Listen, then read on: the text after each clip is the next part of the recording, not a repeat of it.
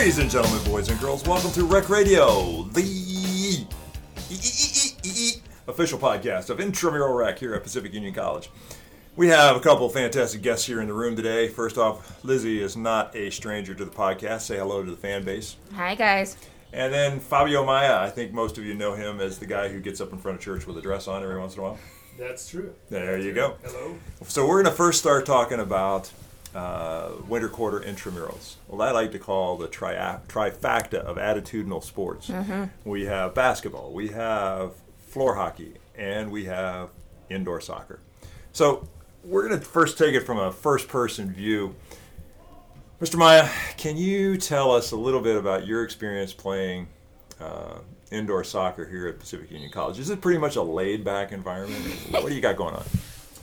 You know, I started refereeing for a little bit in the beginning, and then I got invited to play in one of the best teams. Mm-hmm. And last year we became champions of Intramural. Right. And it was interesting because I only played one game. And I got a shirt at the end of the season, so it was the best shirt I ever had. So. Right. But yeah, it was fun. I love playing with the guys, and I grew up playing soccer in Brazil, and it's completely different. Right. You know, it's way faster over here, and the rules are changing all the time. But it's I love soccer. So.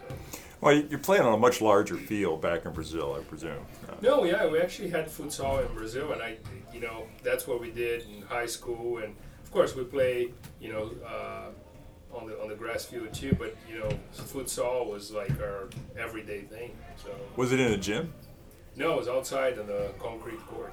Oh, okay, wow. But how big was the court? How big was the pitch? Let's use the right term. The same. So about the size of a basketball court? Yeah. And it's faster here? It is, yeah. Of course, the rules changed a lot. You had to, throw the ball with your hands, back then, and now you just kick in, and, and that makes more fun, and I think it's exciting.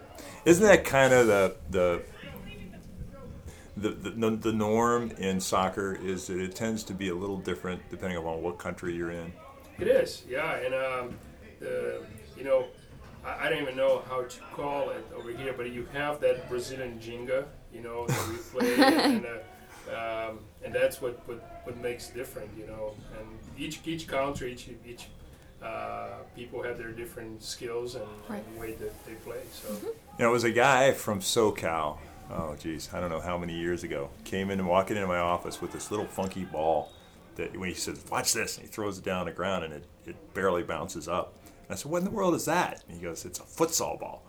And I said, what do you do with that? I mean, I'm presuming it's something like soccer. He says, you can play it indoors, and the ball behaves like it's on grass. Yeah. And so I got a bunch of PE majors together, and we went out there and started playing it, and everybody just had a blast.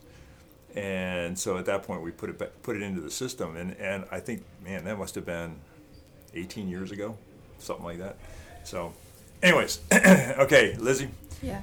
How many basketball championships have you won? None, actually. None. How many football championships? 4. 4.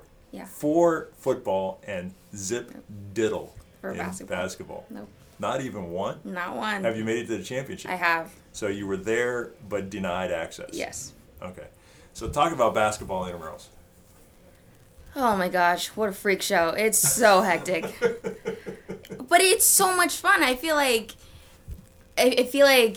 in winter intramurals here at PUC is probably my favorite quarter ever because you have so many people playing basketball and they're all having such a blast and, socializing. And I think that's just the greatest part for me. Like, socializing and playing sports, that's perfect. That's life for me. And, playing it's fun too, but I think just having that opportunity to be out there with my friends and, make memories with them is probably the best part about it. There's a lot of people down here. Oh, yeah. We'll get close to 30 teams. Right. Okay, so there is only one league for women. Mm-hmm. Now, that's throwing out the challenge to you ladies. If you get more, we will make more leagues. I mean, come on, ladies, make it happen. I'd love to see us have 2-3 leagues of women. On the guys' side, there's 3 leagues. And last year we had what I'm going to call the Elijah factor. Yeah. Elijah, I know you listen to this stuff, so I'm pointing the finger at you. Elijah, in no way, shape, or form, should be playing anything other than an A-League. A-League. And, he's not vertically challenged. No. Unless he's trying to buy pants, which in case it's probably got an issue getting them long enough. And he actually can semi-play the game. I'm not going to give him that many kudos. But Elijah, went on ahead and joined C-League, along with some of his all-star buddies who ruled B and C, and I think basically they just wanted to see if they could find their way to getting 2 shirts. And so we couldn't change anything about it last year. But this year we've put something in place to hopefully curtail some of that dogging or trolling activity into C-League. If you want to play more than one league, and we always allow you to play more than one league, except if you play C-League, that's all you can play. If you're a guy and you decide I want to play C-League, then you better be happy with C-League, because that's the only place you're going.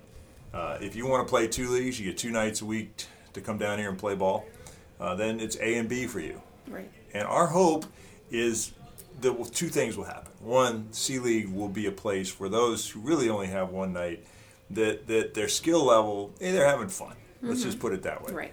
And hopefully we're all having fun. But B and A should become bigger. They should become leagues that hopefully we'll have six teams in A-League, maybe more. Right. And B-League, usually we have 2 divisions of B-League, and that goes without saying. But the goal is to give people a place to play and to have a good time. Now, the little unrespected but loved aspect of winter quarter is indoor floor hockey. Okay, we play it at the Thunderdome. Lizzie, is it quiet over at the Thunderdome? Absolutely not. You've been over there, haven't you, Fabio? Yep. Yeah, it's a freak show. If you haven't been over to PUCE's gym, I think Ellen White put some graffiti on the wall in the women's bathroom someplace. It's been there just that long, but it's small, and the principal over at PUCE loves the game of hockey, and he's created boards so the place plays like an ice rink, and as long as they never sweep the floor, it'll actually behave like an ice rink too. So that one's done on Thursday night. So basically, basketball is Monday to Wednesday, soccer is Tuesday night, and again, floor hockey is on Thursday night. So let's switch gears just a little bit. We got Fabio in here. I think we need to talk about how to give to the world around us. We're in a world where sometimes we want to be isolationists, but you're not an isolationist, are you, Fabio?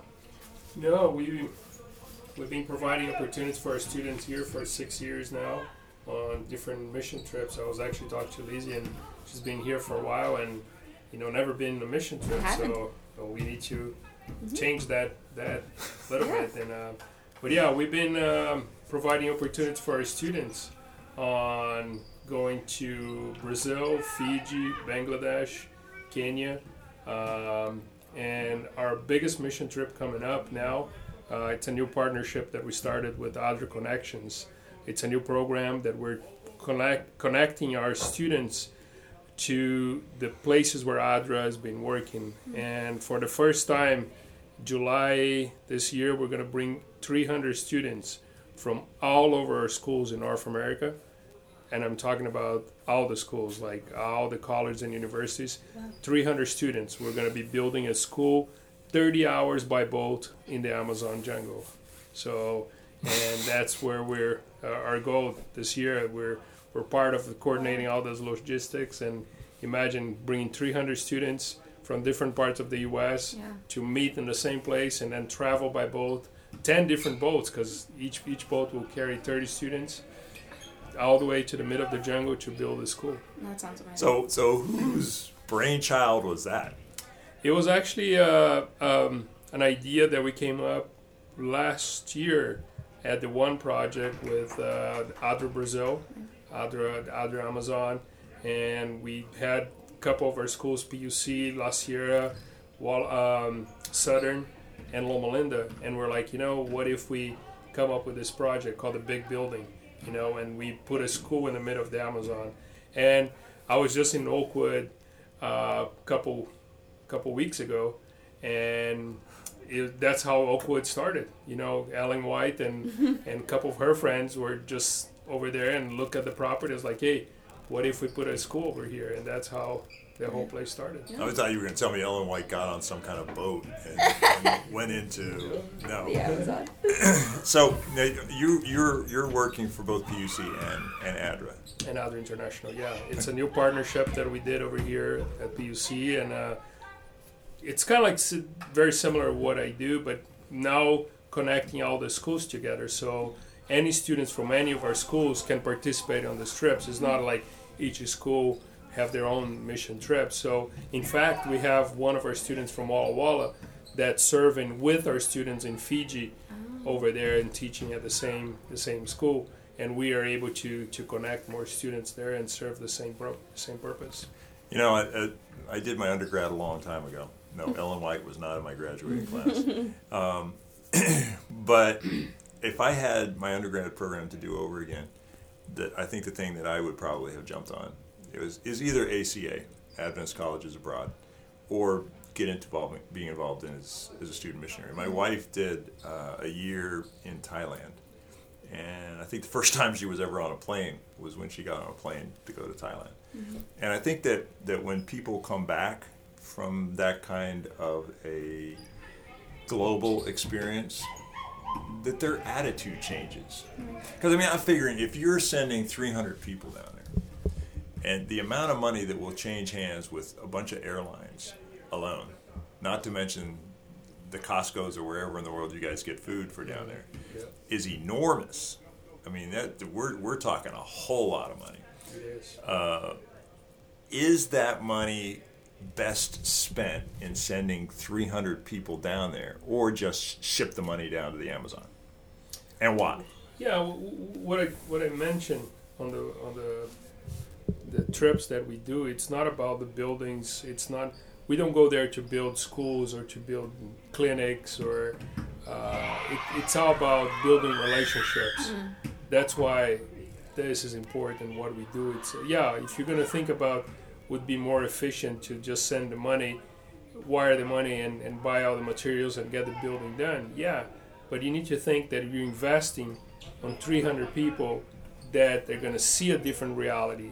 I just got I was checking the Instagram with one of our students, Roxanne, that's over there in Fiji right now, and they went and spent a week in Australia to spend New Year's in Australia, and walking down over there in the streets in Sydney, and she's like, I realize how I don't need all of this anymore.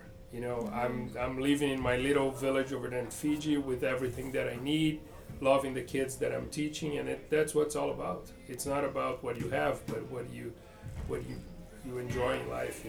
So, and that's the best part of my job, when I see that change. It can be 6 months, it can be a year. As when they come back to the U.S. and they see how much they mature, how much the students change just by facing a different reality and building those relationships. Well, and that's the hundreds of thousands of dollars that'll get involved in sending 300 people down there is money truly well spent, because in the long run you're changing lives of, regardless of the people in the Amazon.